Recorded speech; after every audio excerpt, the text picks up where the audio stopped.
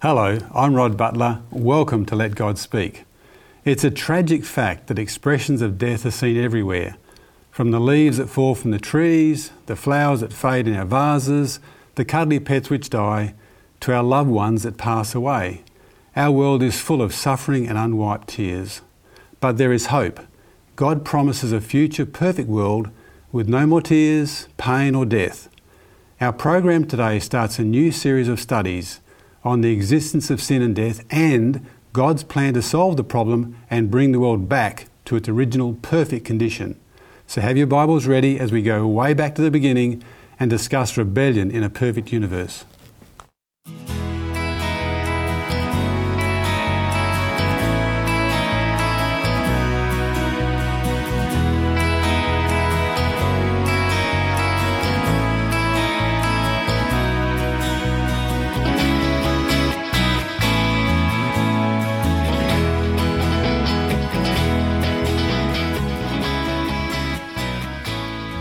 On our panel today we have Morgan Vincent and Kylie Fisher. Welcome Morgan, welcome Kylie. Thank you. Before we start our discussion, let's bow for prayer. Gracious Father, we're going to discuss rebellion in a perfect universe and ask for the Holy Spirit to direct our discussion. May the Holy Spirit give us and our viewers understanding to this important topic. We pray in Jesus' name, amen. Well, Genesis 1 describes God's sublime creation of the heavens and the earth. And we're going to read Genesis 1 verse 32 to start our discussion. And it says, "And God saw that everything he had made, and behold, it was very good. And the evening and the morning were the sixth day." Kylie, what does it say? It pronounces the creation was very good. What does it say about the character of God that the creation was very good? Well, I think that this really expresses and shows us what God is like. I like to think of it like an artist and their artwork. Often with an artist, their artwork tells you something about them. And so in 1 John 4 and verses 8 and verse 16, these verses tell us about the key quality in the character of God. It says in verse 8, "He who does not love does not know God, for God is love." And verse 16, "And we have known and believed the love that God has for us. God is love, and he who abides in love abides in God, and God in him." So the perfect creation shows us that God is love. Yeah, and the beauty and the form and the function of that creation. So Morgan, love by its very nature is relational. How does that relational aspect reflect itself in creation? We see from the outset, Rod, in Genesis 1:1, it says that in the beginning God created, and we could see that as being just God being a singular unit, but the Hebrew word Elohim, so in the beginning Elohim created, it's this plural name for God. And so we find there that there are these three persons of the Godhead, the Father, Son and Spirit, who are interacting within this dynamic of other-centered love. And that love, we could say, overflows in the creation of that Genesis account there. And so God doesn't program us to love him, but rather he creates us with that freedom, that love, to be able to then respond with love back to him as well. Very good. Now, we get to some more difficult parts about the character of God. In the Old Testament, we have a God who is destroying the world with a flood, is destroying Sodom and Gomorrah by fire. How do we understand these actions to be from a loving God? Yeah, look, I think that those are probably some of the most difficult parts of the Bible to understand in terms of thinking about God and God being love. And I've certainly met a lot of people that have questioned, how can this be a God of love? And another question that I've come across is, how is it that, in the Old Testament, sometimes it seems that God is so vindictive and harsh, and yet in the New Testament we see Jesus and he's healing people, he's full of mercy, he's forgiving people's sins. And it seems sometimes, at first glance, when we look at these stories, it seems like, they don't match up and that these stories don't really show us the love of God. But I guess ultimately love is actually quite complex. And I think as well in terms of, the consistency of God's character, that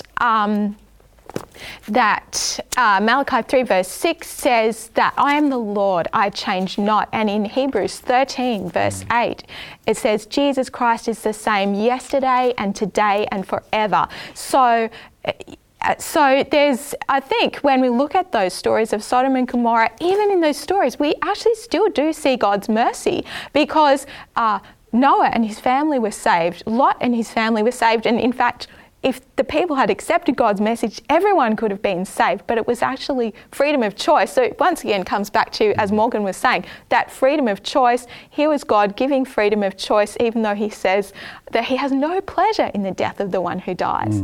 So he gives us free choice, even when that free choice leads us to make decisions other than the ones that he would want us to make. And it says in the New Testament, Jesus says to Thomas, "He that's seen me has seen the Father." We know what Christ was like, and the Father is the same. Well, let's talk about this freedom to choose. How important to God, Morgan, is this right for his creation, for humans to be able to choose? Yeah, it's central to his nature, because God would cease to be a God of love if he did not only give that freedom but also respect that as well. And I want to read from John chapter 14 and verse 15, and Jesus here says, "If you love me, keep my commandments." Or it's quite literally saying, if you love me, you will keep my commandments. And so there's this emphasis on us voluntarily choosing to love God. Elsewhere in the scriptures it speaks of, we love God because he first loved us. And so it's so central that God doesn't force us. He doesn't force us to love him, but rather that we would respond voluntarily out of the goodness of his character and love to us. Yeah, most people would understand that you can't force someone to love you. It just doesn't work at all. Now, some people believe that that evil prevails in the world because God may not be powerful enough to prevent it. What's your thoughts on that, Kylie? I think 1 Chronicles 29 verse 11 has something really relevant here. It says here, "Yours, O Lord, is the greatness, the power and the glory, the victory and the majesty, for all that is in heaven and in earth is yours. Yours is the kingdom, O Lord, and you are exalted as head over all." So, God is the master designer and the creator of creation. So because he has created everything, he is all powerful. So it's not that he's lacking in power, but it's just that he chooses to allow us to have free choice. Yeah. Yes, important. Now, Genesis chapter 3, we have a very interesting chapter here because it introduces the talking serpent. It introduces a being that contradicts God, that is calling God a liar and deceives Eve. We want to talk now about this talking serpent. What beings existed before humans that would have defied God, that would have exercised the freedom of choice? Yeah, look, Rod, it's a worthwhile question asking and seeing what the Bible has to say about it. And I want to read from the book of Job. Job chapter 38, and I'll read from verses 4 down to 7, and it says this, God here is speaking to Job, and God says, "Where were you when I laid the foundations of the earth? Tell me if you have understanding." God here, it's not from a place of arrogance, but just almost, revealing to Job that, he's sovereign over all creation. Verse 5 goes on to say, "Who determined its measurements? Surely you know. Or who stretched the line upon it?" Verse 6, to what were its foundations fastened? Or who laid its cornerstone? And verse 7 is the key here. "When the morning stars sang together and all the sons of God shouted for joy." And so here from verse 7, Rod, we find that, these morning stars or these angels, as we'll see from other texts in Scripture, they existed before the world was created. So that's a key insight into this creation narrative. So angels existed before humans were created. Okay. I want to turn now to 1 Peter. This is a well-known verse. 1 Peter chapter 5 and verse 8. It says, "Be sober, be vigilant, because your adversary the devil, as a roaring lion, walketh about seeking whom he may devour." Kylie, what type of being is Satan?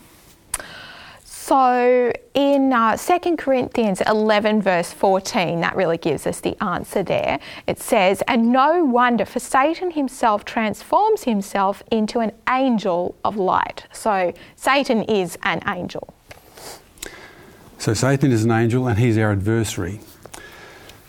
Okay, Ezekiel chapter 28 gives some amazing insight into this angel, Satan. And in Ezekiel 28 verses 1 to 10, it talks about the king of Tyre. Now the king of Tyre was a rich and powerful king. He was very proud. And he claimed that he was a god. And not only was he a god, he claimed that he sat on the throne of the gods. And then we get to Ezekiel 28 verses 12 to 19, and it uses the historical reality of the king of Tyre to contrast that with Satan in heaven. So Morgan, question to you, what do we learn about Satan, the angel in heaven, from verses 12 to 14? Look, in a nutshell, we learn a lot, and I'll read the passage and just share some insights from it. And so verse 12 says, "Son of man, take up the lamentation for the king of Tyre, and say to him, thus says the Lord God." And before I go on, Rod, I just want to bring out the past tense of what's about to be read here. It says, "You were the seal of perfection, full of beauty and full of wisdom and perfect in beauty. You were in Eden, the garden of God. Every precious stone was your covering. The sardius, the topaz, the diamond, beryl, onyx and jasper, sapphire, turquoise and emerald with gold. The workmanship of your timbrels and pipes was prepared for you on the day you were created."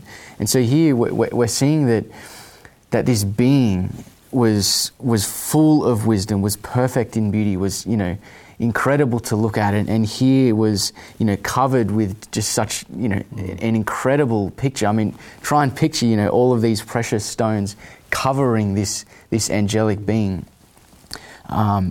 Music, like a musical being as well. But verse 14 goes on and it says, "You were the anointed cherub who covers. I established you. You were on the holy mountain of God. You walked back and forth in the midst of fiery stones." And this is fascinating because verse 12 alludes to the fact that he was created wise, beautiful and perfect. And then from verse 14 as well, we see that how proximate and how close this angel was to God. They're in the very presence of God. They're walking on the holy mountain with God. It goes to show that this angelic being, that Satan was, had so many privileges, opportunities, was there with God, but something went wrong. Well, that's something that went wrong. Verse 15, tell us about that, Kylie. Yes, so Ezekiel 28 verse 15, it says, "You were perfect in your ways from the day you were created till iniquity was found in you." So, yes, sin actually originated with Lucifer, the highest of God's creation, this perfect and beautiful being. And we might wonder, well, how did this happen? And the thing is, that actually is a mystery. 2 Thessalonians talks about it as the mystery of iniquity. We just can't really explain how this could happen, other than that Satan perverted his own free will. Yeah, it's very sad. It's hard to get your head around, as you described, Morgan, this being of incredible beauty and also the proximity to God himself. He was exposed to everything that was wonderful, and yet chose something different. As you say, Kyle, it's a mystery we can't get our head around, and the very fact that sin could originate in such a place, I guess, highlights the deadliness, the danger of sin today.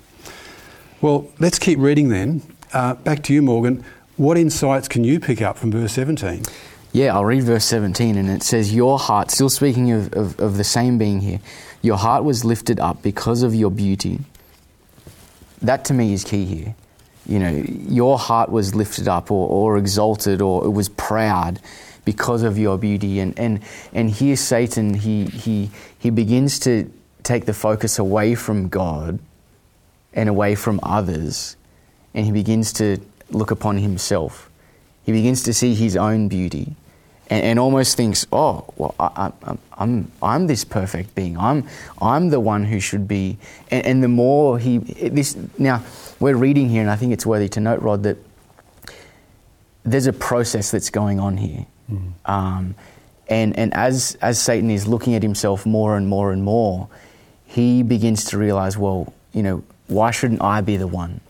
You know, why am I not the one who is the center of the universe? And so it goes on and it says, you corrupted your wisdom for the sake of your splendor, and I cast you to the ground. I laid you before kings that they might gaze upon you.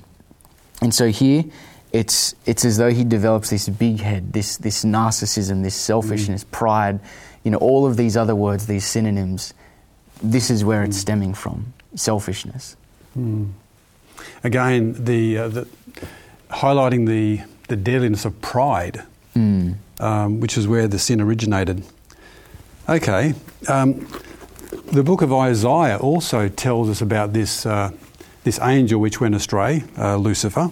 I want to refer everyone to chapter 14. Now, Kylie, in chapter 14, what kingdom is represented here as representing Satan? Okay, yes, so in Isaiah 14 and verse 4, it says, you will take up this proverb against the king of Babylon and say, how the oppressor has ceased, the golden city ceased. So here, Babylon represents Satan and represents his kingdom. So in Scripture, Jerusalem represents God's kingdom. Babylon represents Satan's counterfeit kingdom. Babylon was a very powerful kingdom in the time of Isaiah. And Ephesians 2 verse 2 actually says that Satan is the spirit that now works in the children of disobedience. And so as we were saying before, you know, his characteristics were seen in the king of Tyre, was also seen in the kingdom of Babylon. And those kings were very exalted in their thinking, exactly. Yeah. So, Morgan, how did this proud and arrogant spirit in Satan manifest itself? How did it sort of show itself, reveal itself? I'll read again, Rod, and this time I'm in Isaiah chapter 14, and I'll go down to verses 12.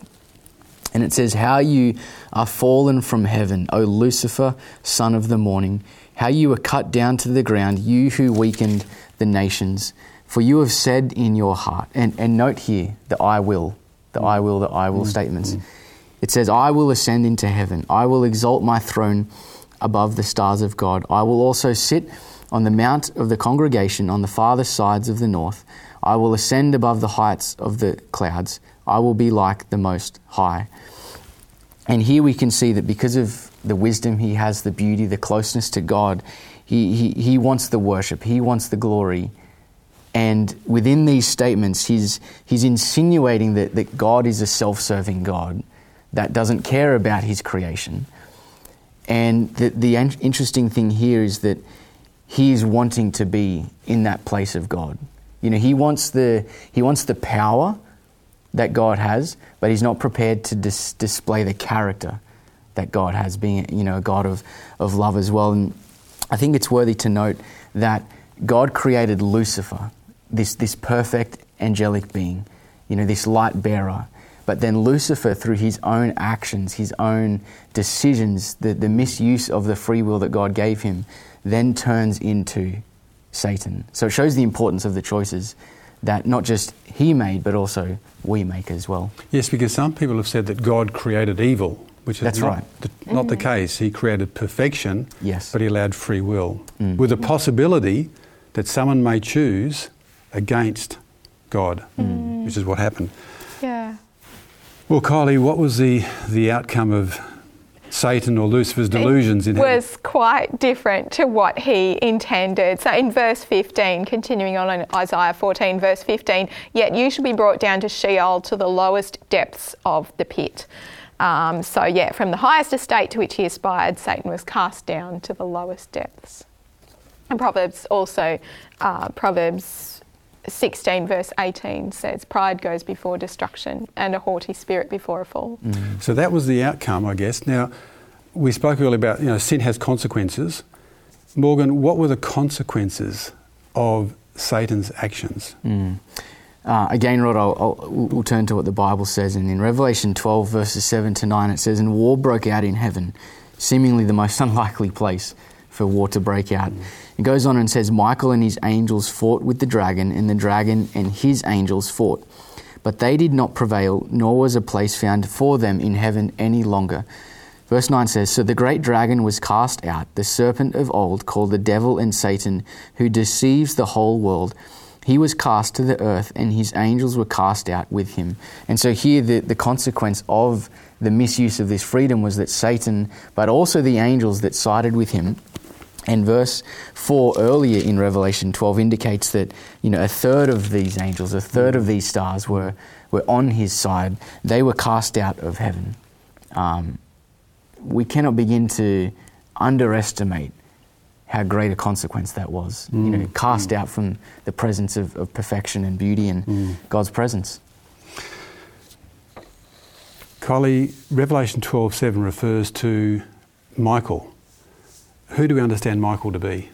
Yeah, so Michael is a name used in apocalyptic prophecy for Christ, and we can look at Jude 9, we can also look at 1 Thessalonians 4:16, which talks about Christ as the archangel raising the dead, and we can also look at the book of Daniel, which refers to the Son of Man, and to Michael, the great prince. So Michael is Christ, represented as the commander of the angels. So we have this war in heaven, we have this war where you've got Michael, the commander of the angels, and you have another force, which are angels, I guess, who have thrown their lot in behind Satan. And we have this war. We need to discuss the nature of this war. Was this a war with tanks and guns? What sort of war was this? So, question to you, Morgan, what was this war all about?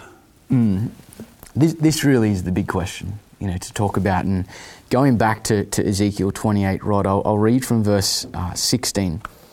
And it says here, by the abundance of your trading, you became filled with violence within you, and you sinned. Therefore I cast you as a profane thing out of the mountain of God, and I destroyed you, O covering cherub, from the midst of the fiery stones. And so here in verse 16 it refers to, the abundance of your trading, and we'll look at that as we go on. But here the earthly kingdom of Tyre, it gained its wealth from sea trading. And this is the reference that is made within Ezekiel 28. It sent its ships all over the place, all over the Mediterranean. It interacted with other, nations and empires and kingdoms. It interacted, therefore, with all people, within the then known world.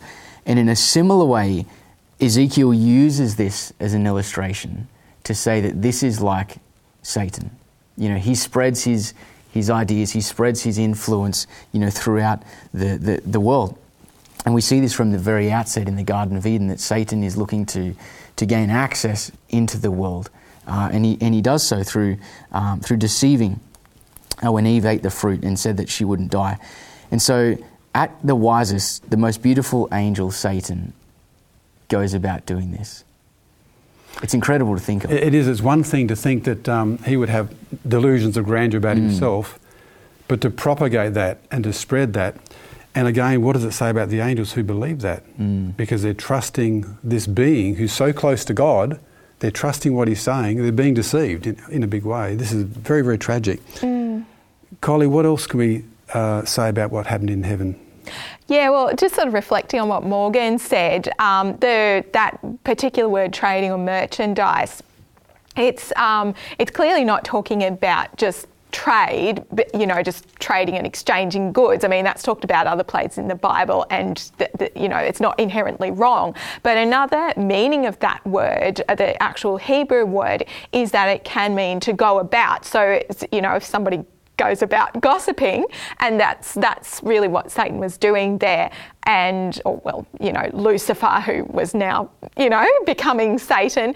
And, so also that fits in with John 8 verse 44, where Jesus says to the scribes and Pharisees, he says, you are of your father the devil. And he says that that Satan is the father of lies, you know, so he's going around spreading lies about God, really. Rod, I want to add in as well that in Revelation 12 and verse 7, it says that there was war in heaven. And you mentioned before that it wasn't a war of, you know, tanks and guns or you know, swords and things like this, but the Greek word for war there is polemos, which is where we today get words like politics from. And so it's interesting that this war is a war of ideas, a war of words, themes, etc. And so no doubt, you know, within the current climate of the world today, we can see that it's a war of ideas. Yes, we've seen wars throughout history where there's been tanks and guns, etc., but we also see that there are these wars of ideas going on. You know, whose side are we on? Whose thoughts are we believing? Yeah, just to add that in. It's an important point because we see today, again with politics, that the media can be controlled. And the media is propagating the rumours on a vast scale to everyone. And if the media isn't telling the truth, then everyone gets falsehood. So, yeah, it's interesting that everything originated back in heaven. So the question most people would ask would be, if evil existed and it was so terrible, why didn't God just stop it? Why didn't he destroy Satan at the time?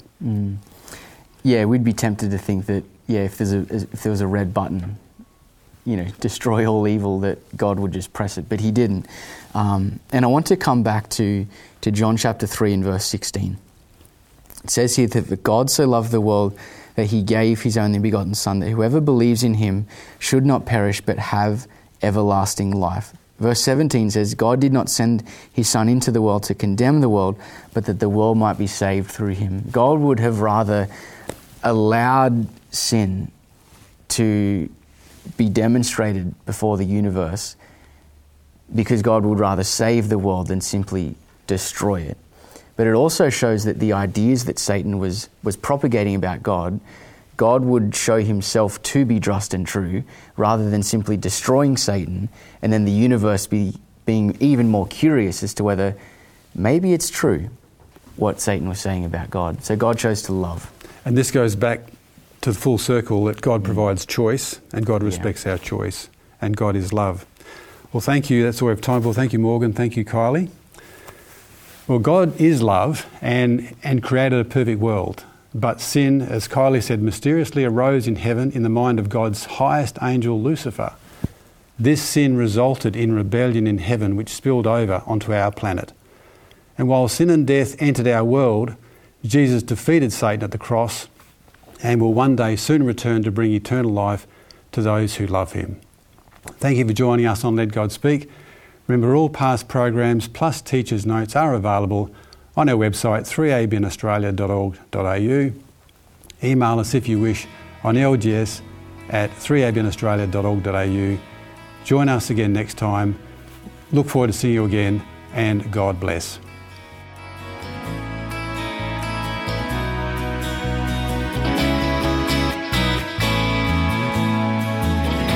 You have been listening to Let God Speak, a production of 3ABN Australia Television.